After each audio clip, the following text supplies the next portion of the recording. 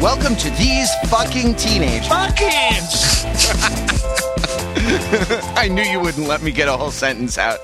It's what they call in game theory call a dominant strategy, right? It's why the it's why you always rat out your conspirator. It's always exactly. I mean, I know that you will do the same to me, so I have no incentive not to do it. Otherwise, I'll feel like a fucking ass for not having. I never understood that. I mean, I never understood it.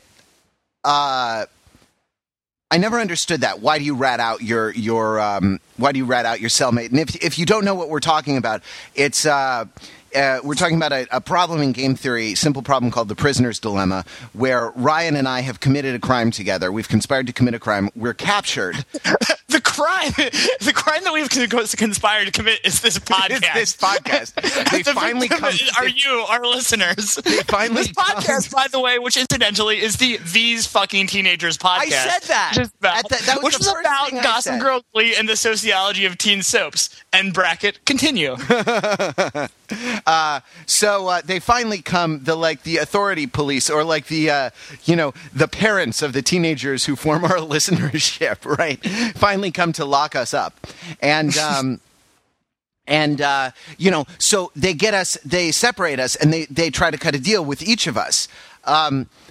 Rat out your conspirator.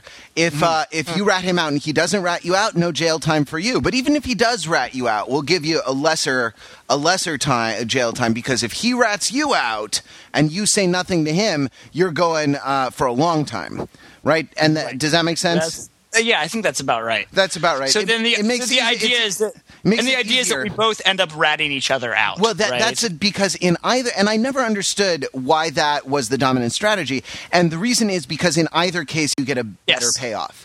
That's exactly. I mean, so when you solve this, right? So this is typically solved in a 2x2 matrix, right? Where so each sort of side of the matrix is is one prisoner's decisions, and they can just decide to stay quiet or rat, right? And so the way you solve these kinds of simple 2x2 games is that you look at. You kind of go row by row and column by column. So if you first look at prisoner one's options, and you say, well, if prisoner two is not ratting, it's better for me to rat, right? And then if the prisoner two is ratting, it's better for me to rat. Right, exactly. And then you do the same thing for prisoner two, and it comes out like that. And so the Nash equilibrium is rat, right? So that's why it's that's like the first thing you learn game theory 101. That right there is what we call a freebie. But this isn't a podcast about game theory. I mean, game theory is relevant to this podcast, but that's not what I was actually trying to brainstorm a prisoner's dilemma situation. A prisoner's dilemma situation. I mean, I'll tell you what. There's a lot of prisoner's dilemmas in The Wire. That's right. So though we are the podcast about Gossip Girl, Glee, and the sociology of teen hopes, and though I am your host for this teen hopes, sociology of teen hopes and dreams. Teen hopes and dreams. I just want my dreamy science teacher to notice me and carry me away to a land where I can write in my journal all day and not. I don't know. Is that hope? Is that hope about sex, or is that hope not about sex? Yeah, I don't. No, it's not. I mean, this is why you always have a crush on your camp counselor, right? Because they're a safe object of crush. Because there's no. It doesn't still not make that about. I mean, we'll take that up later in the episode. I guess we have to. That doesn't have anything to do with sex. I mean, our show is called These Fucking Teenagers, and we haven't talked about fucking at at all. Okay, so I'm your host for this episode, Matthew Rather. Only in the first episode, and we got roundly chastised for talking about fucking way too much. Right, exactly. And I'm here with my delicious co-host, Mr. Ryan Sheely. Or I should say, co-criminal, co-conspirator. my co-conspirator, Ryan Sheely.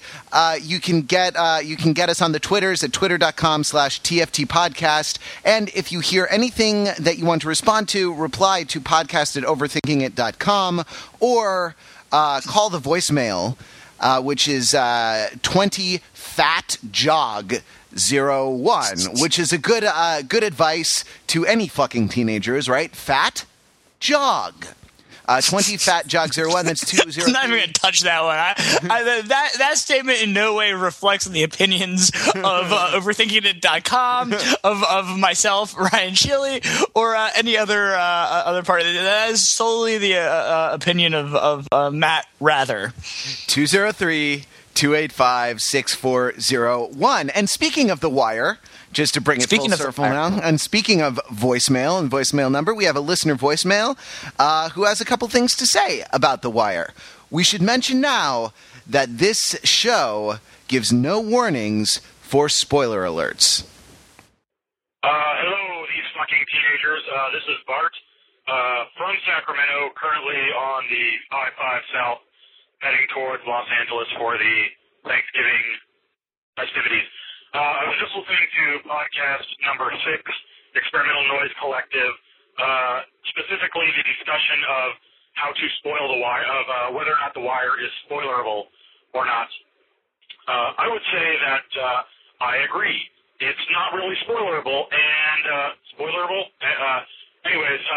not spoilerable because not only did I know that Omar got killed, I knew that, spoiler alert, Stringer Bell got killed. And neither ruined my enjoyment of the series. I agree that specific elements of character storylines is not something that really amounts to a spoiler in a show that is much more than just a specific character arc, or whether or not Omar or Stringer lives.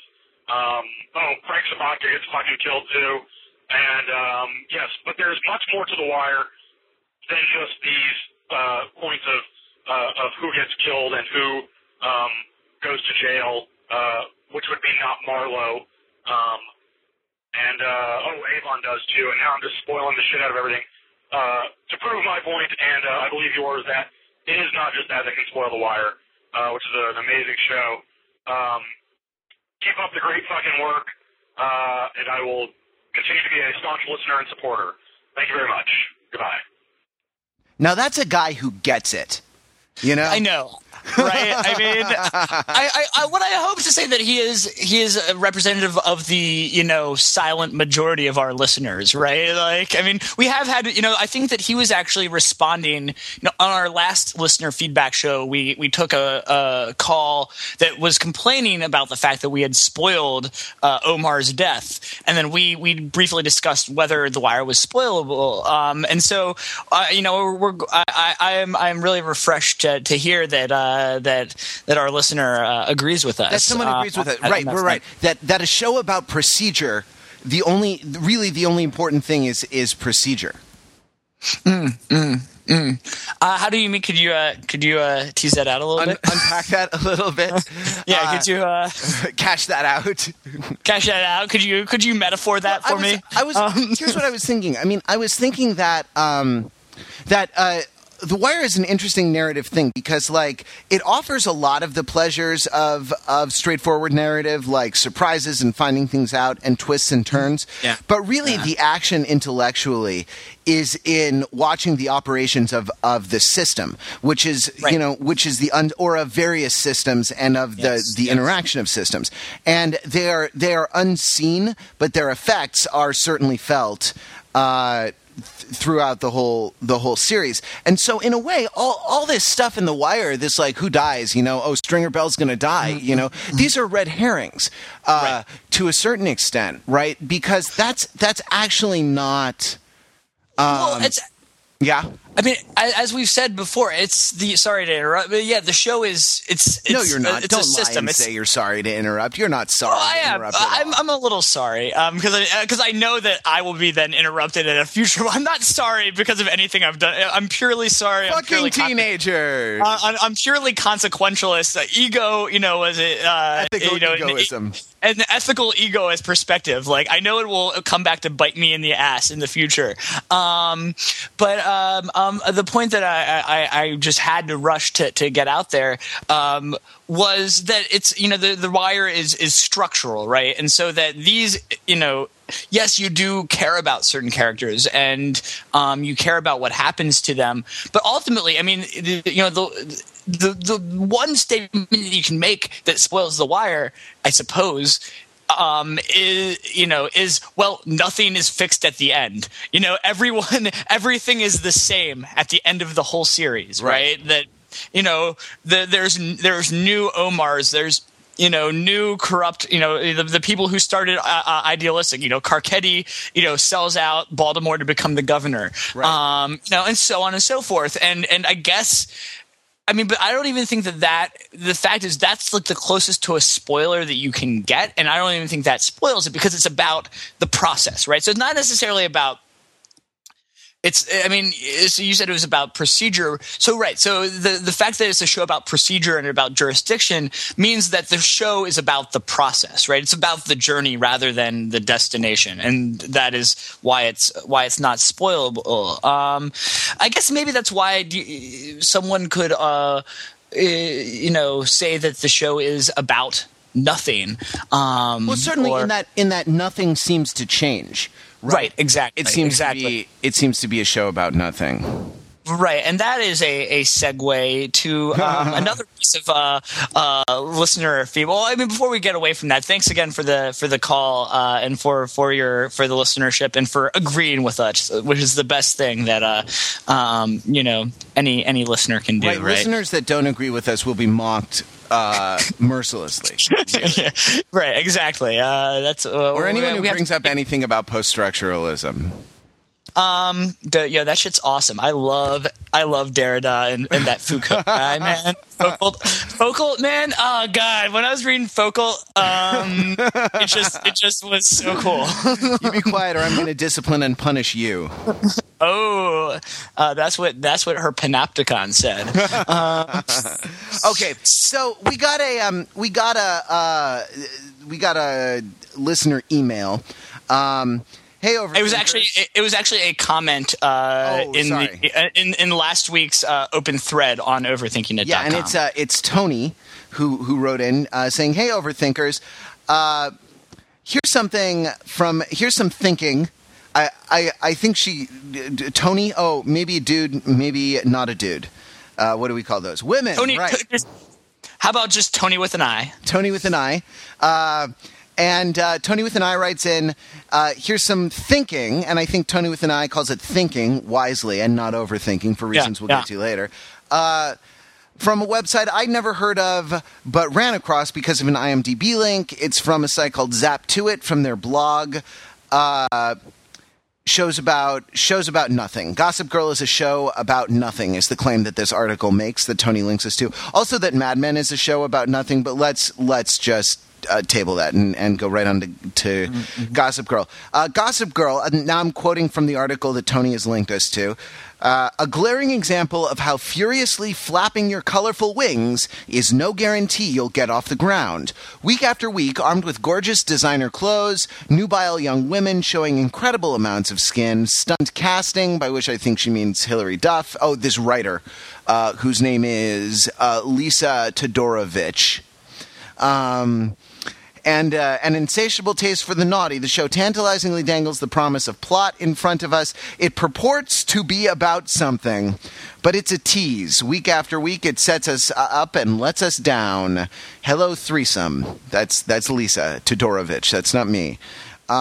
Blair is nearly always shrill. Serena is chronically incapable of making a decent decision, and Nate just kind of stands around. Only Chuck and Jenny have any kind of character arc, but they're often supporting players at best, and increasingly it feels like a stretch for the writers to fill an entire hour. Well, all I can say is that Lisa Todorovich's name should be Lisa Todora, but stupid.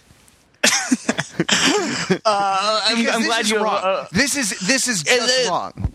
Yeah, and it's incredibly wrong. It's flagrantly wrong. It's wrong. It is offensively wrong. It's offensively wrong because it's wrong dressing up as condescension, you know, and that's just pissing me off.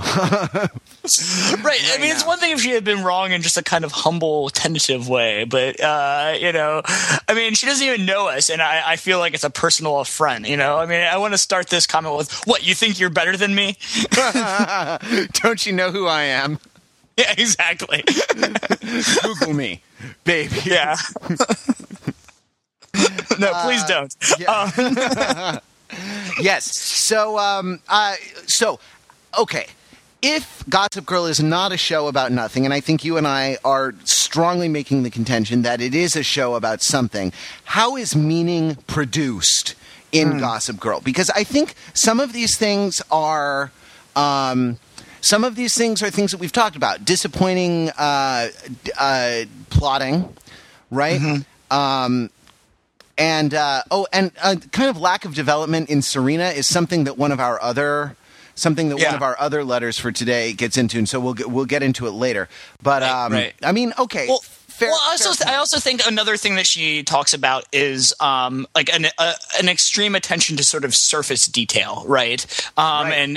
And so she says that it's all style, no substance. And I think in some of our earliest, maybe first two episodes of this podcast, even before we came up with the title of These Fucking Teenagers, is that we talked about that as one of the major kind of meaning producing elements of Gossip Girl, right? And the kind of rich world of illusions and kind of intertextuality, and so but I don't think we're going to talk a lot about that. I mean, I think we established that well. If you weren't a listener of the podcast at that point, go back to the archives and sift through it.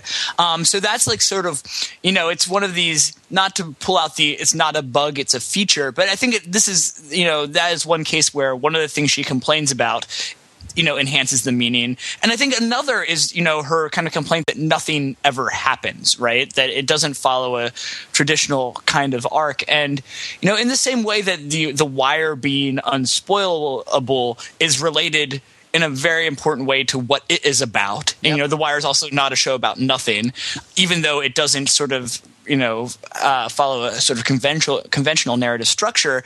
The repetition in Gossip Girl, I would contend, is actually very important to the production of yes. Of meaning, and this is something that I think I alluded to in the OM3 episode by pointing out that we're seeing an interesting thing in this third season. I had been concerned about what would the show work when they send the characters to college, and what I hadn't realized is now that Jenny is sort of at the same year in high school that the other major characters were when the series started, yep. We're getting a repetition of these same points of the high school life cycle, and it's right. The sort of the resonance between the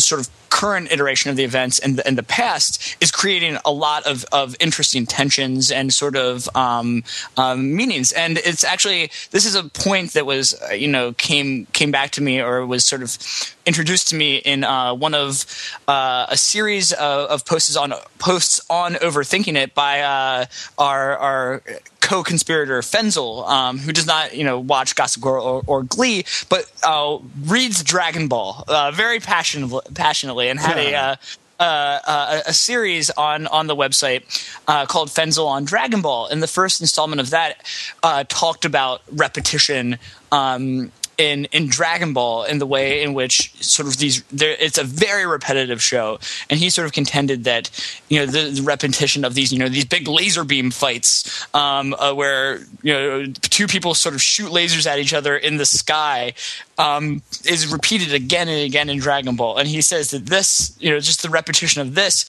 and the sort of symbolism in that is enough to sort of unpack a whole kind of worldview. And I think that I would contend that the repetition in Gossip Girl operates in a similar way. Can you unpack that? Yeah. Right. Well, okay. So, like, or do you want me to unpack that? Is that what you're pausing? I'll pass off. No, I was pausing to pass it off for you. I mean, okay. I sure can unpack that, but this is a team. There's no I in podcast. So in the last episode before the break, with Nate's car crash, we see Trip's car crash with and who's in the car? Serena's in the car, and Nate comes to rescue. Rescue Serena, finding the ambulance already there, and Trip's excuse is like, "Well, I called the ambulance." Making it, I guess, not another Chappaquiddick, but whatever. That's clearly what that was. Yeah, it's Chappaquiddick-ish. that's what it was meant to evoke for sure. Right, but it also evoked Bart's fatal car crash a year ago on the show, right? And that. And the fact that it was Bart's, the anniversary of Bart's death, served to kind of underline and put an exclamation point. By the repetition. Yeah. Well, right, and it's also, and so then there were other themes that came out of that, right? So the other sort of one of the other plot lines in the episode was, Chuck being sort of haunted, both, mostly figuratively, but in an ambiguous way by, the memory of his father, right? So there's a series of really great scenes where, old man Bass returns to basically heckle his son for being a wuss, right? And for being soft and for loving a woman, and so. And so there's this element of the relationship between parents and children. And I think it's something we've talked about in Gossip. Maybe, I think, not on this podcast, but in some of the pre-podcast writings on Gossip Girl. We've talked about the sort of relationships between parents and children in the show, and I'm sure we'll return to it because it's a rich area. But I think what's interesting, right, so is that so in this most recent episode, you have the sort of specter of Bart Bass on the anniversary of the car crash, both within the time of the show and that episode aired 1 year ago. Right this time last year. But then you also have this sort of father-son relationship played out through the car crash. But then there's echoes of that also, so part of the reason Serena got in the car crash to begin with is sort of she ran off with Trip after finding out a horrible, hypocritical secret about her mother, right? And so that there is actually, parent-child. So the sort of car crash and the repetition of the car crash is sort of bringing up this theme about the sort of relationships between parents and children in an aristocratic society, in a dynastic society. This I may be taking a left turn from where you wanted to go, but the idea of the generations. How dare you? How dare you? Do you know who I am? Die you? The idea of the you say how dare it die you? Yes. I double dog dare it die you. The idea of the generations being repetitions of one another is something that comes up, like the kind of the teenagers' eternal cry to their parents. I won't become like you, which is really the most pronounced example of that right now on Gossip Girl is Serena and Lily. Right. Well, and there is an interesting thing here is that, that is the connection between Bart and Lily is how, Chuck and Serena are step siblings, right? And so there is like a sort of, family connection there as well. I mean, it's a really rich. I mean, I don't even think we can fully unpack it here because it's that kind of symbolically rich, right? I think to really do it justice, we could do a close viewing and close reading of the episodes and really construct it. But I hope we're kind of getting at the contours of meaning there. Well, right, that this is something, and it strikes me that like something, that Gossip Girl is a show, among other things. It's about the sort of improvability of man, and whether we can do better.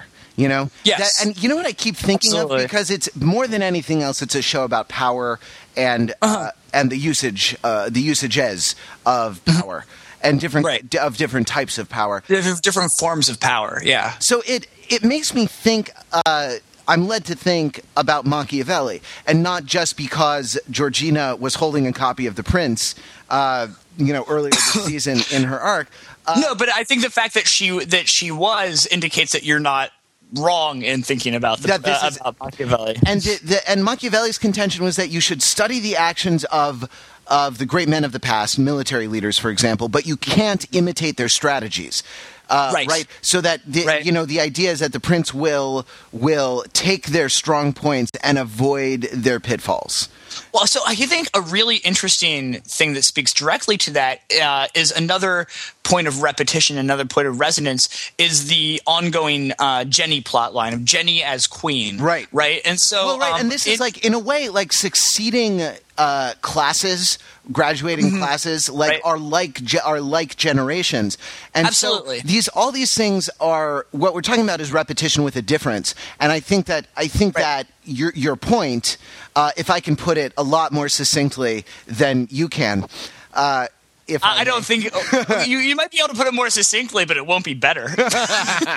is that meaning is created in the difference when something is repeated? Well, I think I would say that it's created in the tension. I mean, right. So I mean, okay, fair enough. Yeah. Because it's not just in the difference, right? But it's in this sort of the similarity and the difference and the relationship between those. So go on. That's what you were going to say about Jenny being queen now. Okay, yeah. So because that's more in my way. I'm actually glad you did put the stuff on English on literature and interpretation. You probably will be able to put more succinctly than I will, because that's not my wheelhouse. When I'm talking about that, I am in fact being pretentious because I have read a lot of Derrida. You passive aggressive piece of shit. You're unbelievable. Let it go. And so what I was going to say about this, right? So I think I really want to, because it really does relate to your point about Machiavelli and not replicating the strategies of sort of past leaders, right? And so the sort of C plot in this episode was about Jenny kind of thwarting Eric's attempt to sort of undermine her authority as the queen of the high school. And it sort of involves Eric trying to create jealousy among the minions, or, and trying to like both make them, reduce both the love and the fear, kind of, right?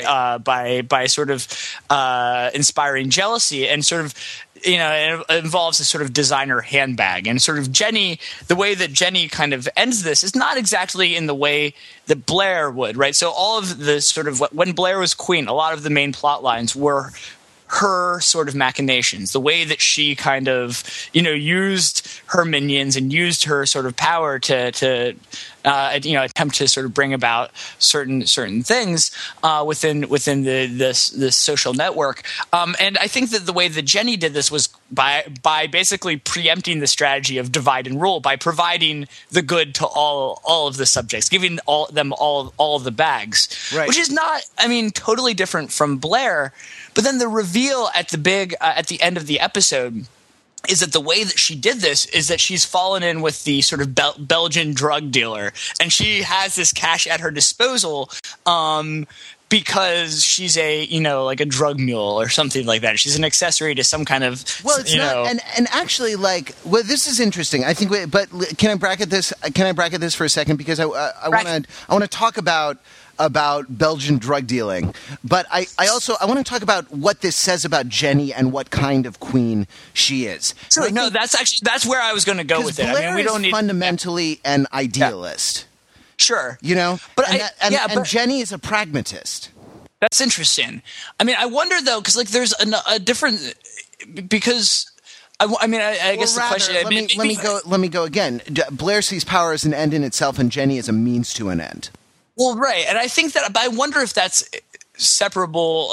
What the relationship between that is with the kind of material basis of their power, right? So that Blair was born into the wealth, right, and so for her. Whereas Jenny has always seen it as being aspirational, right? And so it's very interesting that she even in her early life even kind of denigrated. Right. No, that's true. Because Rufus and his wife, it seems to me, were kind of like Vanessa's parents, organizing the cheesemakers of Burlington, right? Right. Absolutely. But so it's very interesting that. Because Jenny doesn't necessarily need. I mean, now that she has kind of been married into her family is married into the Vanderwoodson Bass dynastic complex. She's has access to those resources, and yet sort of cultivates a different illicit resource base. I think it's interesting. I think we'll see. The next episode is called Jenny Full of Grace. So I think we're going to see this plot line come to the fore. So I think in a few weeks after they return from the break, we'll return to this. But I guess the question is. Which direction does the arrow of causation run? Is Jenny a pragmatist because of the kind of material basis of her power, or is her sort of pragmatic means ends, approach to power why she is okay with, falling in league with a drug dealer?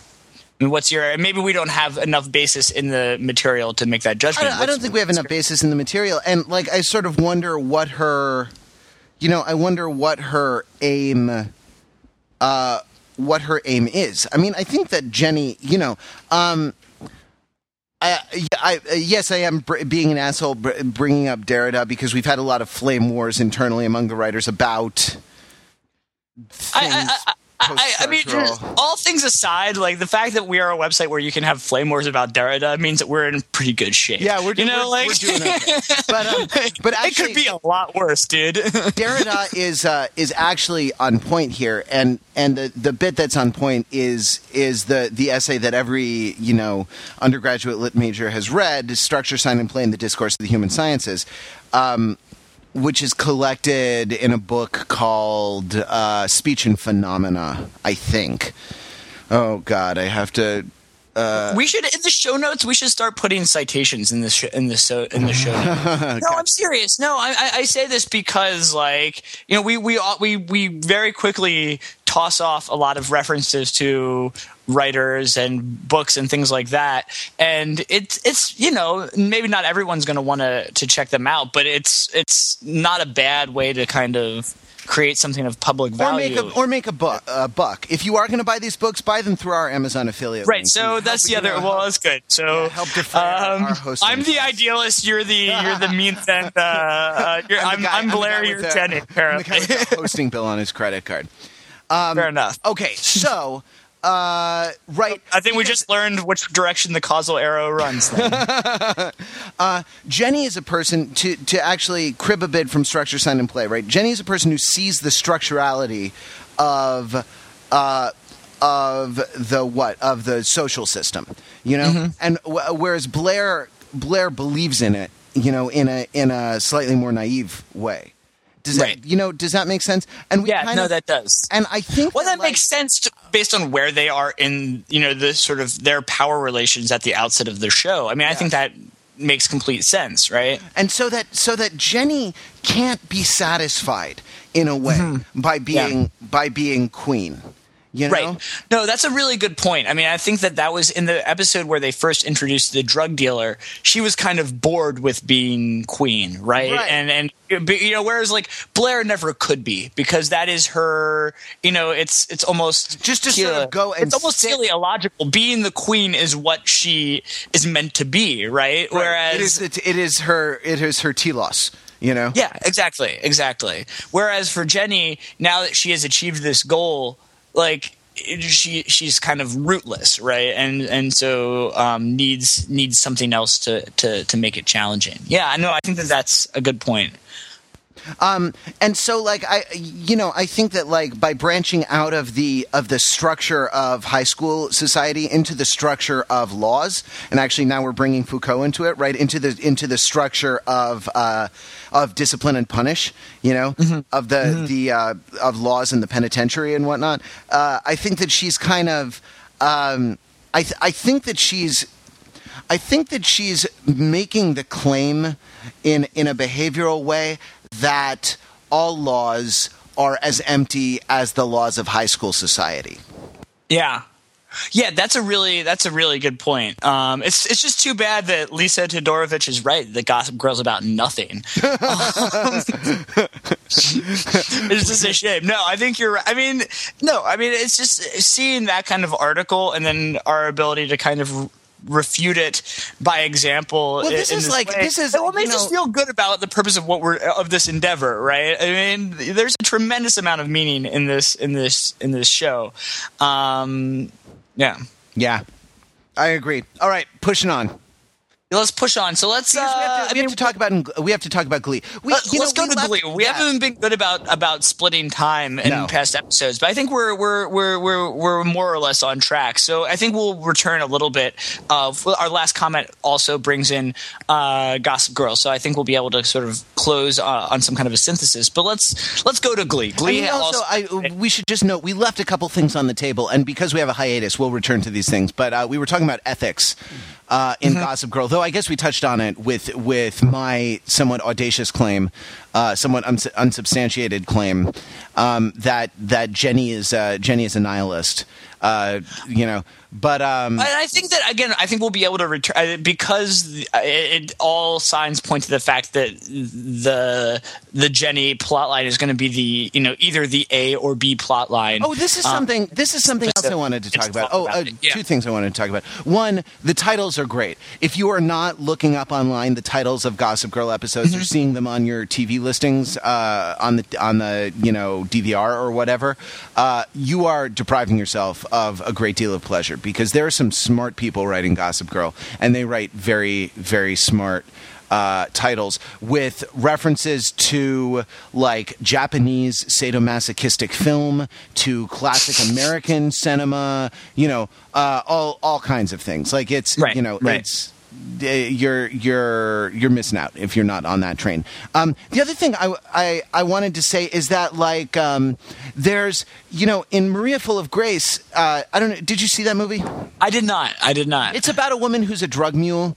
Well, I knew that. Oh my God! Spoilers! Why do you gotta spoil everything? Well, I'm going to spoil the whole fucking plot. And turns out I cannot fault you for that.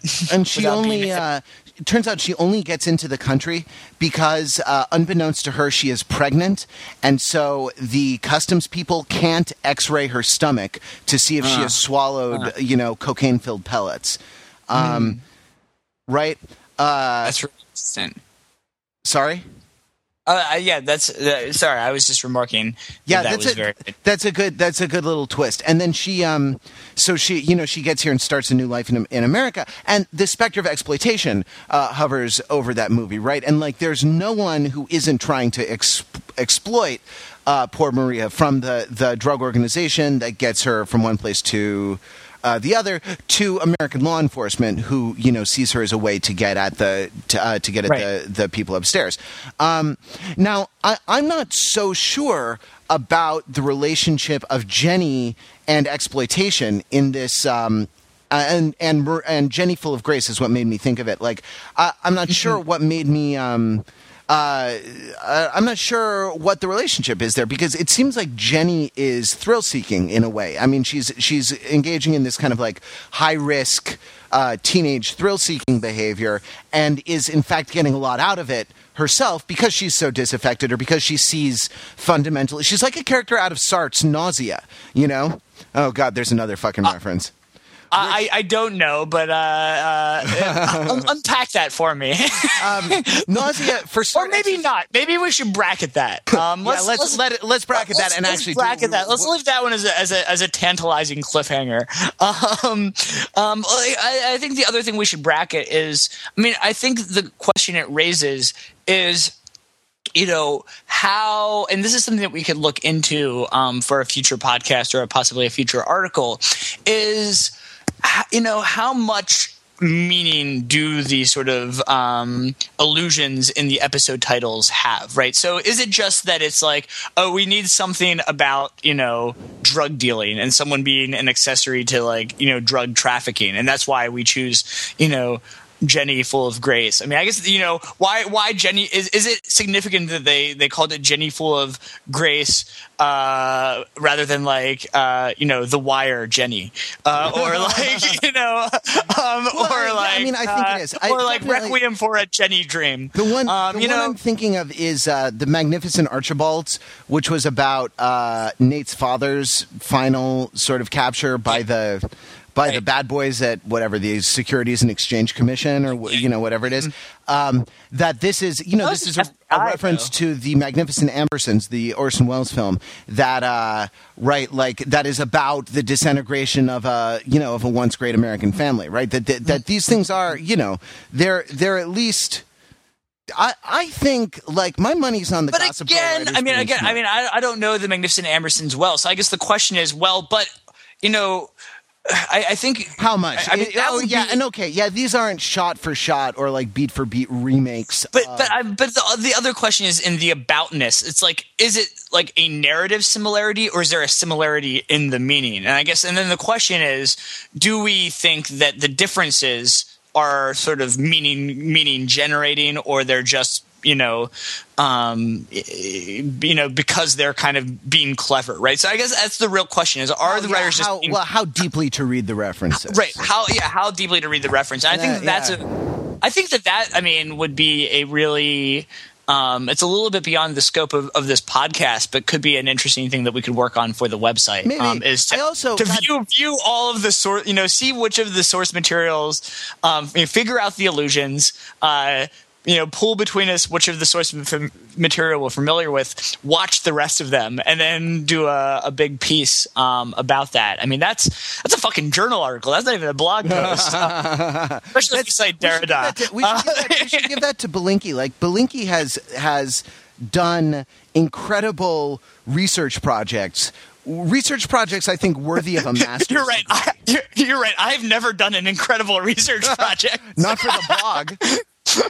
Yeah. Not for overthinkingit.com, you haven't. Speaking of which, I keep meaning to ask how the meeting with the committee went, but let's bracket that first. Yeah, let's bracket that one. For after the show. Yeah.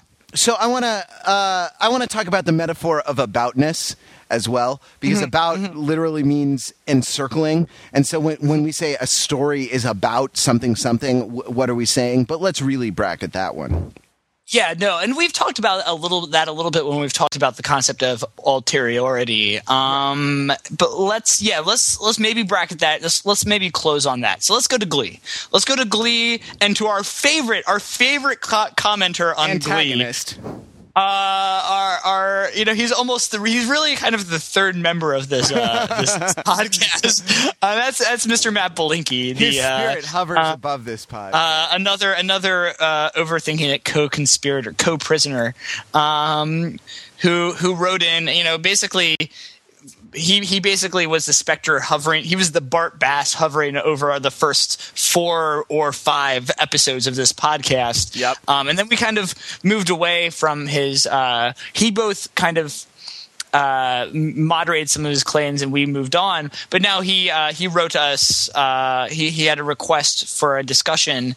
And do you want to take it? You want to read it? I'm trying to find it in the thread. So if you have it, I got it. So Matt wrote in. I think it was before the finale. He says, Guys, got a question for your next podcast. You guys, half jokingly, are dedicated to analyzing the sex lives of these fucking teenagers. But let's be honest, nobody is fucking on Glee. Nobody. Quinn and Puck once, of course, but only out of dire plot necessity. Not Will and Terry, not Emma and her fiancé, not even Sue. Sure, the show pokes some fun at the Chastity Club, but beneath the surface, I sense an almost puritanical streak. Certainly, compared with Gossip Girl, this is wholesome and sanitized for family audiences. Certainly is in all caps. Yeah, I tried to. Maybe I didn't give it enough. No, you did. I just was trying to okay. say what the emphasis was. And let's not forget that when Quinn got pregnant, I don't think anyone so much as breathed the word abortion. And hey, is there any underage drinking or drug use? Maybe it's just so Glee can be palatable to a younger High School Musical audience. Nevertheless, I think it's worth addressing. What do you make of the lack of fucking in Glee? I mean, I think Matt really just pulled a real Lisa Todorovich on this one. Well, okay, so we've heard about some more sex that people are having, right? Well, right. We know that Santana. So this is in the sort of half season finale. There's this kind of very early on in that episode. There's this kind of conference call when everyone is trying to make sure no one tells. The Rachel doesn't tell Finn about the truth about the pregnancy, and there's a sort of aside where. They say, someone accuses Santana, the kind of ethnic cheerleader, of telling Rachel, and they say, she says, "Why would I do that?" They said, "Oh, because you're dating, you're dating Puck," and she says, "Sex isn't dating," and at which point, Brittany, the blonde cheerleader, says, "Yeah, if sex were dating, Santana and I would be dating." So we know that both Santana and Puck and Santana and Brittany are banging in some sense. Banging. So okay, so like right, yeah. I don't know how you could ever claim to put something more succinctly than I can. Concision is I consider concision to be one of my principal virtues. But go ahead. That should be the episode title. I consider concision to be one of my principal virtues. See, it's ironic. Yeah, you see that? I see. You know who I am? I see what you did there. Look, I wonder if there's something for being like a Big Four network sitcom versus hour-long versus a CW hour-long. I don't know. I'd say, in a way, I've said before that Glee, I think, is a more subversive show than Gossip Girl, and this is right. why. This gets at why. In a different email, I mean, we kind of kicked this idea around the Overthinking It writers' email list. And we'll probably get into some of the things from the thread that ensued. But like Matt said, also like in that montage there, where the Santana and Brittany thing is revealed, it's revealed that everyone knows about the baby except Rachel. Everyone knows, and no one's telling Finn. And Matt pointed out that that is dark, and like this is a show that is dark. Yeah. This is a show that gives you nowhere to hang your hat as far as someone to identify with or to say like, hey, they're basically a good person. And pretty much anyone you want to sympathize with goes and does something shitty, like pretty much in the next episode, right? Well, right. And so I think that, I think that there's a tension in sort of Matt's comment. So Matt did point out that darkness, and then but then I think in his email was taking issue with our claim about how subversive Glee is, right? So Matt basically says, no, in fact, Glee is extremely conservative. It's not subversive at all, right? That's what his email compared with, I read. The quote is that it's compared with Gossip Girl, it's wholesome and sanitized for family audiences.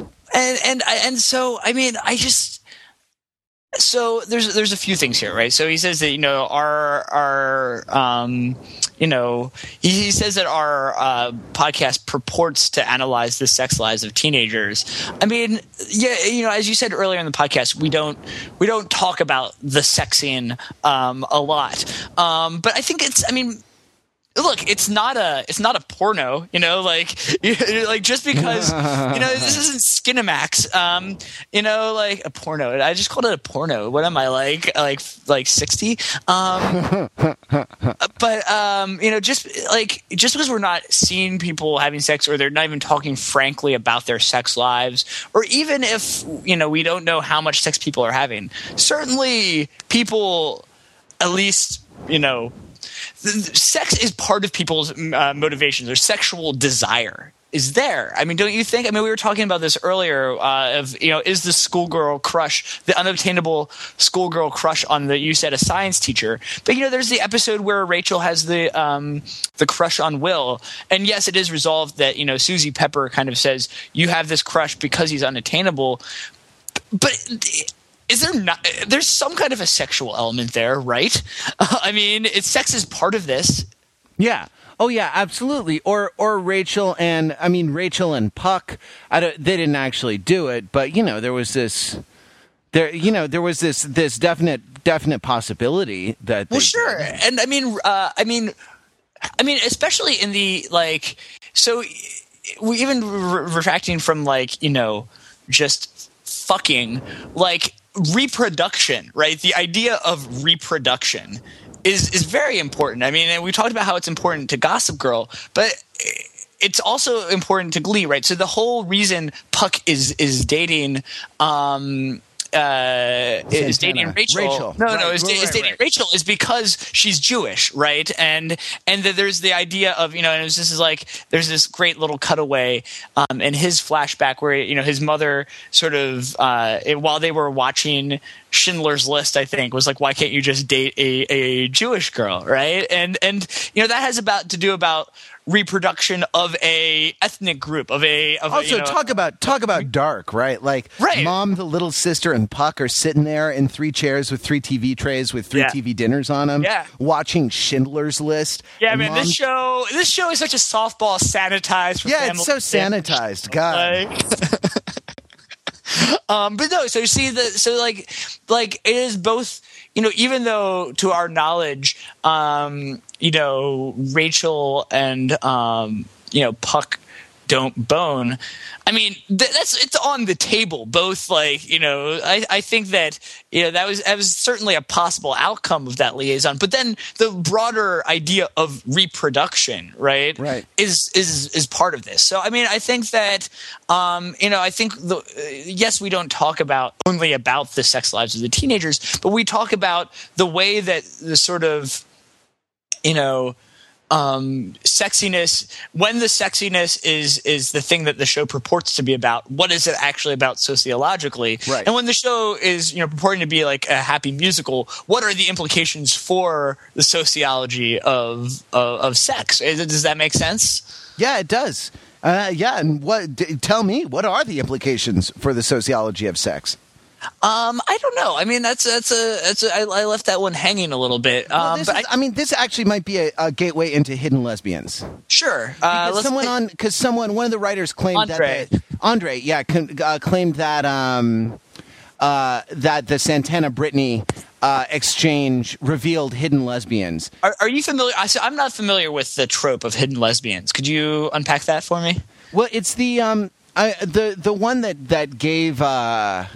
The example that Stokes gave was like the early seasons of Gina, where they're totally gay, but the script never admits it. Right. I don't know. I think that in sort of the mainstream, this is what I want to get at with this about the sociology of sex. I think that within the mainstream, the idea of cross-gender sort of sexual experimentation is actually kind of gaining mainstream kind of gaining mainstream credence, which is not to say that homophobia is gone, or not to say that, like, you know, the world is happy and, like, we can all smile and hold hands and, like, the gays have no more problems. Clearly, that's not the case, you know.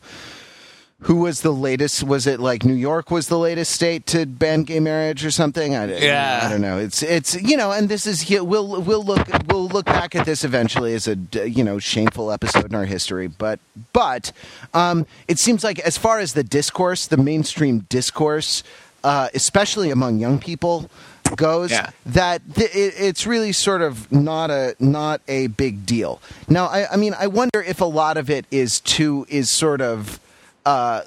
lesbian experimentation, and I wonder if a lot of that is not kind of for the benefit of a male gaze, and if that kind of undercuts the maybe some of the liberating features of this thing. But I mean, I hope they do. I mean, part of, I guess, why you know, Andre sort of defended that as classifying that aside as hidden lesbians is the fact that it hasn't been brought up at all, and it was only brought up as this kind of aside, right? So we don't know anything about whether it was for, you know, the benefit of a male audience or not. But, you know, I think your reading, which is almost like, well, the casual tossed off of this, is a point that it's just not a big deal, right? It's something that happens. That you know, this is something that the cool girls do, right? Sure. And I think that is actually a more interesting interpretation of sort of, you know, a sort of girl on girl action than I was going to say then the threesome. Yeah, exactly. Yeah. I was headed right the same place. Right, exactly. As you were. Whereas like the threesome is actually much more, in some ways, not, right? So I mean, this is the thing, right? No, yeah, because it's set up as such a big fucking deal. You know what I mean? Right. So it's like, so the threesome is really about sort of power relationships and the instability of a triad, you know, and this is something that has been, like, pointed out in like political science theories of things like from sort of studies of electoral systems and the effect of, like, different types of electoral rules on the number of political parties, right? And why you get, you know, 2-party systems rather than 3-party systems. And it's been pointed out in IR studies of, like, how many great powers are in an international system, in international relation studies of the international system. So I feel like the threesome is actually about that, right? About polarity, and sort of how power can, you know, how a triad is unstable. Whereas this kind of a side, you know, while that is not like a main plot point, actually, you know, the little lesbian aside in Glee, it says actually something about how teenagers are having sex. So I think that we just sort of cashed that out a little bit, right? So the sort of sexiness in Gossip Girl actually leads to sort of non-sexy implications, whereas, you know, in Glee, it, even if it's not front and center, you know, what is and isn't said, and the way that it is and isn't said, you know, speaks volumes about how these teenagers are having sex or are not having sex or want to be having sex, right? So I think that, you know, the fact that also remember that Puck is in the Chastity Club. Yeah, absolutely. Well, right. The main reason everyone's in this chastity club is because it's kind of hot, right? Like, I mean, that's and so I think that, you know, Matt did kind of at some point concede that they make fun of the chastity club, but I think that is also, you know, part of this addressing sort of teen sexuality, and I think I think the Rachel crush on the teacher is on Will is also about this, right? And I think in the last episode we actually talked about a little bit about the power dynamic inherent in a student-teacher relationship, and that I think it captured that in an interesting way, and is you know, they didn't have sex, but that doesn't make it, you know, about sex, less about sex. I mean, do you want to maybe get back to this meaning, you know, of the word about, or the way that we're using the word aboutness? Well, I think that's a bigger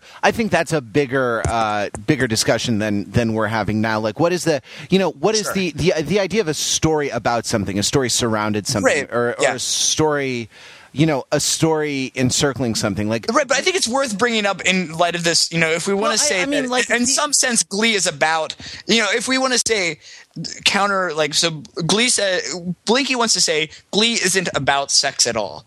And I think, I think Glee, you have to redefine. You have to use a particular kind of definition of aboutness. Well, you have to use the idea that is inherent in the original meaning of that word, which meant encircling or surrounding. Exactly. That Glee encircles or surrounds sex. Yes. Usually, we think of aboutness as being kind of like a pointer, like it's a very stable way of generating meaning. Right. It's like the MacGuffin or something like that, right? Or like it's allegorical, right? Where there's kind of a one-to-one correspondence between what's happening on the metaphorical level and what's happening on the level of the moral. Or there's even like the surface level. So there's the surface level of aboutness. What are the people pursuing, right? What are they doing, right? And what is their aim, right? So on that surface level, Glee is about a Glee club and a competition, for the Glee club's desire to win nationals, right? And then right, that's like the most surface level of what Glee is about. It's what they are chasing, right? Yeah, exactly. It's what they're after, sure. But then there's the kind of the second, the sort of one-to-one, like, metaphorical level. But then there's a question of like, what does that mean to each of the characters? And to Will, it means kind of a return to the glory days. Exactly. To his, to his own glory days. I mean, in a way, right? Like, this is a story about a guy who's creeping up on middle age, trying to recapture. He's a little early for a midlife crisis, but trying to recapture the kind of sexual virility of his teenage years. And in what way is that not? You know what I mean? In what way is that not? There's the scene that really, I think, makes that really clear is in the episode where Rachel has the crush on him in the ballad episode. He sings this song to try to send her the message, to back off. Right? It's the mashup of what is it, Young Girl and Don't Stand So Close to Me. Yeah. And Emma comes along. I was thinking. Watch that. Because I think that like his performance of that, right? Like, it's just a really right. So on one hand, he's trying to say, "Yeah, Rachel, you can't be into me," but like basically, he ends up just leaving them even more like worked up into a frenzy, and he doesn't do anything to counter this because it's a very he has like all the sexuality of a rock star, right? He's jumping off. He's his body language, his posture is very much moving forward, and there is sort of a lot of there's a lot of sexual tension in his movements and how it looks to his singing. I don't know. Again, I'm not a practitioner of those dark arts. I'm not in trade school. The dark arts and sex, no, of the performing arts and crafts. Yeah, he was awfully into it. I'm thinking back to his didn't he do the thong song? And then also I'm thinking about just as a separate issue, just as an issue of like, well, is this a show about sex? About the Glee Club singing "Push It." Right. Mm-hmm. That like Rachel, we're gonna give them we're gonna give them sex, and like I wonder if this is not a like a master narrative for reading the show. The way Gossip Girl is about power relationships, and the uses of power. Right. I wonder if Glee is about sex, sexual relations, and the uses of sex. But it is not. It is not straightforward. It's not an essay about those things, right? Exactly. It's about them. It surrounds those issues and kind of looks in at them and kind of ventures into those issues from particular angles. Like, and these questions of like, how do we choose a partner? How does Puck choose Rachel tentatively, right? How does Will choose Terry? Or like what would make Will choose Emma? Why will Ken choose Emma but not Emma choose Ken? What about Sue's? I mean, just to kind of finish ringing the changes about this. What about Sue and that news anchor? Right. Or the time that she got her heart broken. There isn't a marriage that works in in Glee. So this it's either this is what's going to be really interesting. Like, so dead. What's going to happen now that there's been some kind of, that the apex of the finale was Will kissing Emma, right? Like, I think. Talk about a cliffhanger. I don't know, because there's not a relation, right? That's why you just articulated why I'm very concerned about the second half of Glee, sure. Because either they're headed for bad things, or the rules are going to have to change, right? It almost feels like that episode and that resolution felt like they shot this without knowing how much the show was going to get picked up, and right? actually, I believe that, because the way that could have been a finale, right? Like that was like a series finale, and right? it was episode 13, and a lot of shows do a 13 episode season these days, right? And even shows that don't, the standard, right, for new shows that they order the pilot. They buy 7 episodes of the series, they buy another 5 episodes of the series, making 13, and then they buy the rest of the series. And these are done as separate transactions. So I believe that when that finale was written and conceived, it wasn't clear what a hit. It wasn't clear yet what a hit the show would be for Fox, right? And that the rest of the season hadn't been picked up. I am heartened to know that the back 9, right, like, will have Idina Menzel, the originator of the Wicked Witch character in Wicked, also by the Wicked Witch character. That's great. That's great that they have her now that they had Kristen Chenoweth, right? Like, yeah. Well, it's really very cool. And also that, like, Rachel and Kurt sang "Defying Gravity," which was the Act 1 curtain number from Wicked. But that she's going to be the coach of Vocal Adrenaline. That's great. Yeah, that's great. That, like, I think that they're not going to lose sight. I think they have their eye on the ball. Right, but it's going to be there's some tricky things they have to contend with. One is kind of what to do with this Will Emma thing, and then the second is how they kind of left it hanging with Sue, right? Because I think the way that they kind of like wrote that, it was kind of open ended. It's going to be, because they are continuing on to regionals, we know that not a lot of actual time is going to elapse within the world of Glee between now and when it picks up, like, when is it coming back? Like April or something like that? After American Idol, it'll be March or April. Yeah, March or April. So it's like more time is going to elapse in our world than is elapsing in Glee world. So it's going to be hard, because sometimes when you have like an actual season break, you allowed a lot more time, and just because there's still this arc of regionals and nationals that they want to address, I don't know what they're going to do with. And actually, shows that don't allot a lot of time are very often like disorienting when you come back. Yeah. Like Burn Notice, I've noticed it, where that's interesting. Where you come back, and I saw like the first couple seasons on DVD all in a thing, but like number 3, number 4, I think we're in the middle of number 4 now.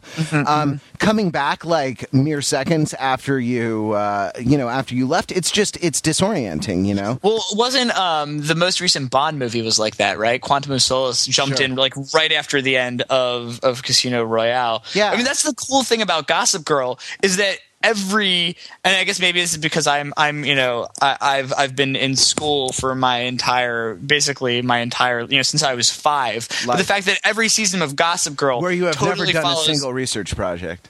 No, I know. I'm just filling up space. But no, I mean, the fact is, like, I don't celebrate like January 1st is pretty meaningless to me. For me, the year starts in September, right? And that's the great thing about Gossip Girl is that their season aligns with the academic calendar, the September to May, and so you go along more or less in real time, right? And it goes with this sort of repetition, right? So you get a beginning of the year episode every year, a Thanksgiving episode, a Christmas episode, a someone getting in a horrible car crash episode. Right. So I don't know. So Glee has a little bit of work cut out for it. But I think that you're right. I mean, so, talking about, just to, close out or maybe return to what you were talking about, this questions of partner selection.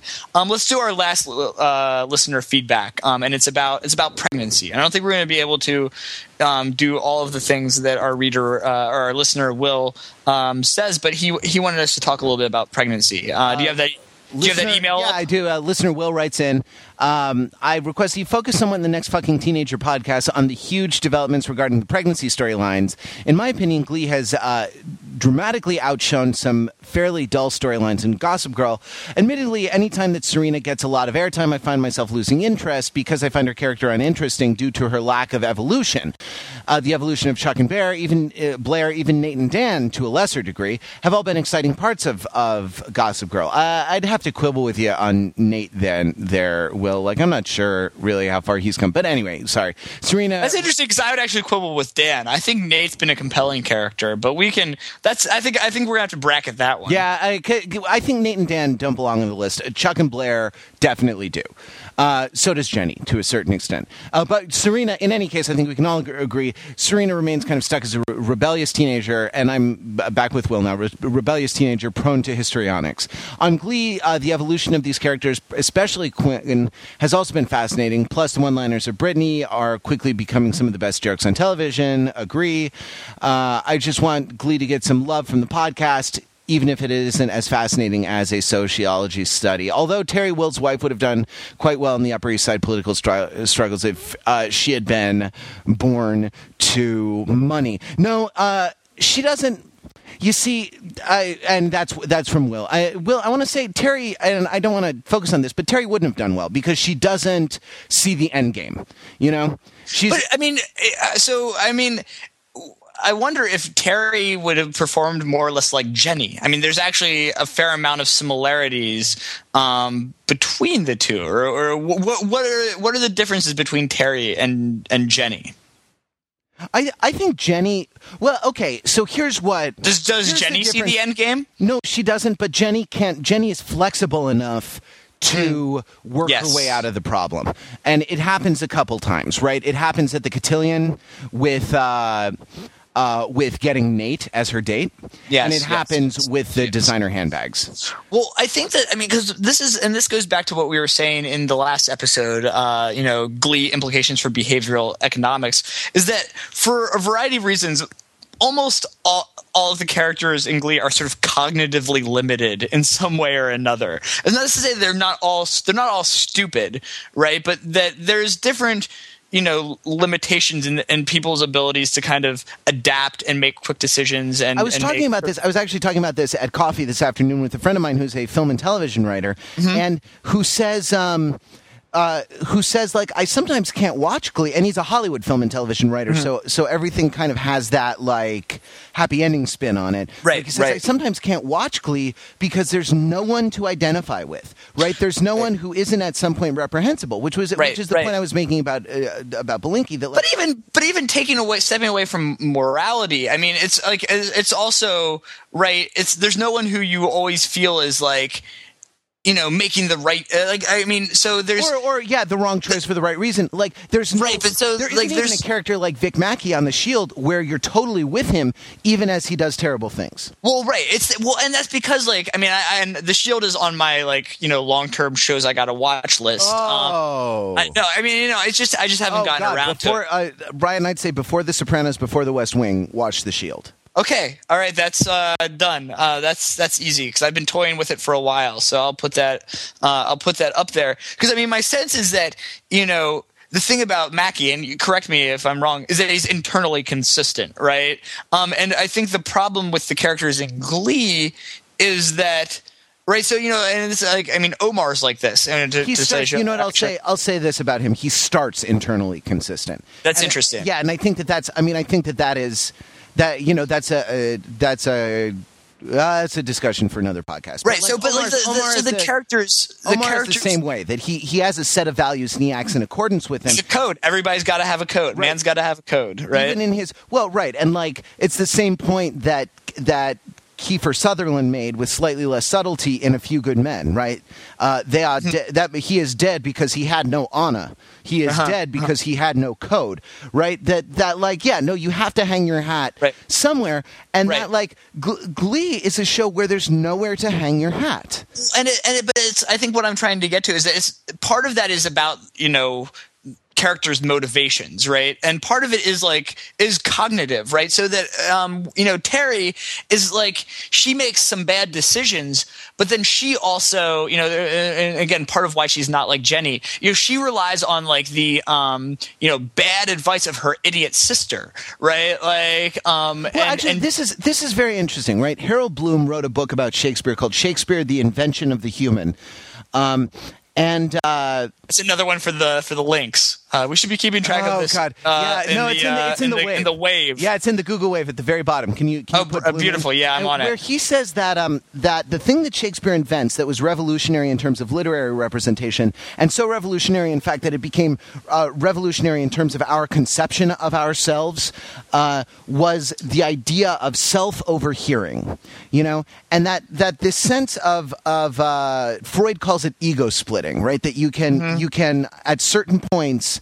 And Freud was talking about psychoanalysis. So in the course of therapy, right, you can divide into a sort of an acting or an experiencing self and an observing self. And that for Shakespeare, what Bloom says is like self-overhearing. And, you know, in class you ask him, well, Professor Bloom, what is, you know, the difference between hearing yourself and overhearing yourself? And he says, overhearing means it's a communication that seems to be destined for someone else, right? And that like, so that you're either an interloper or you've stumbled on this realization.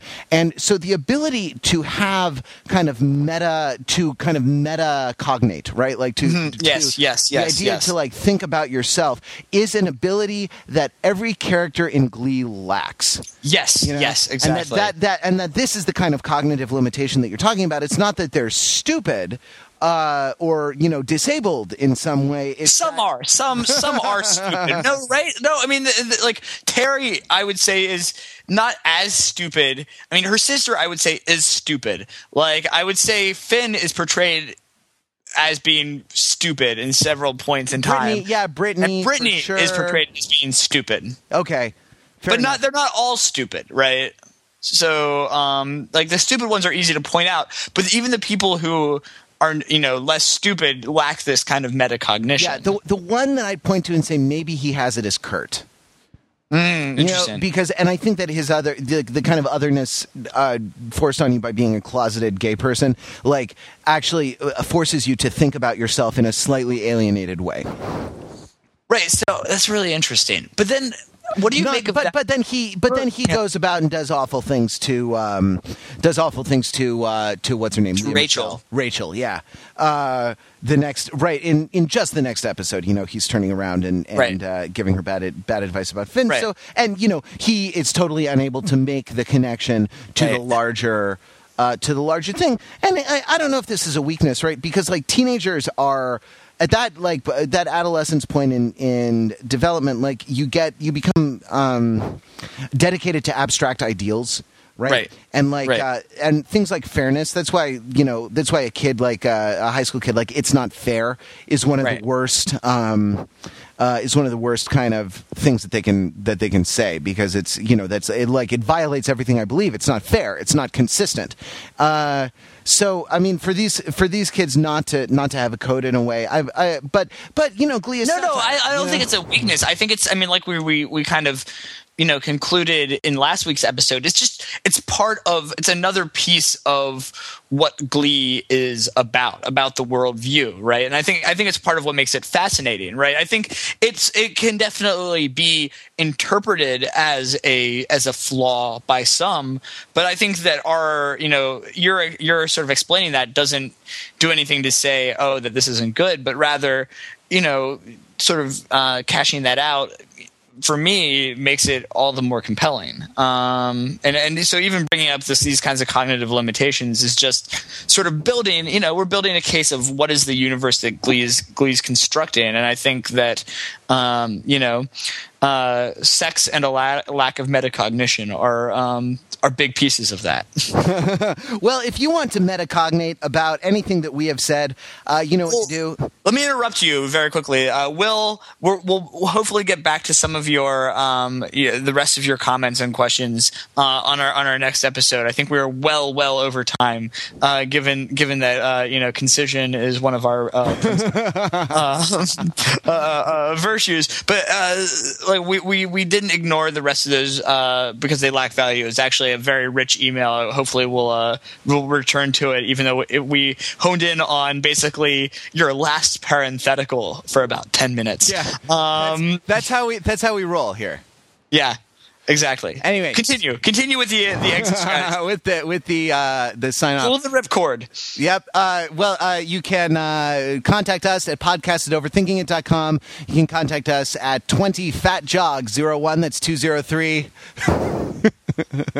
285-6401 to leave a voicemail. Leave your name. Tell us where you're calling from. We are always interested in that.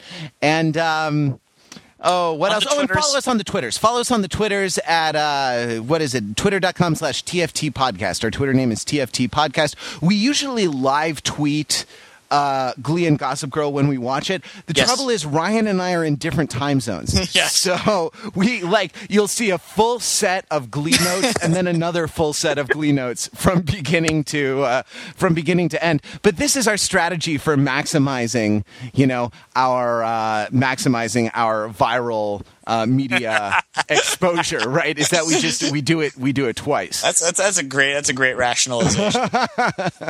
We also, I don't think there is another way to do it because we each want to do it in the correct time slot. I don't know. You have a better idea?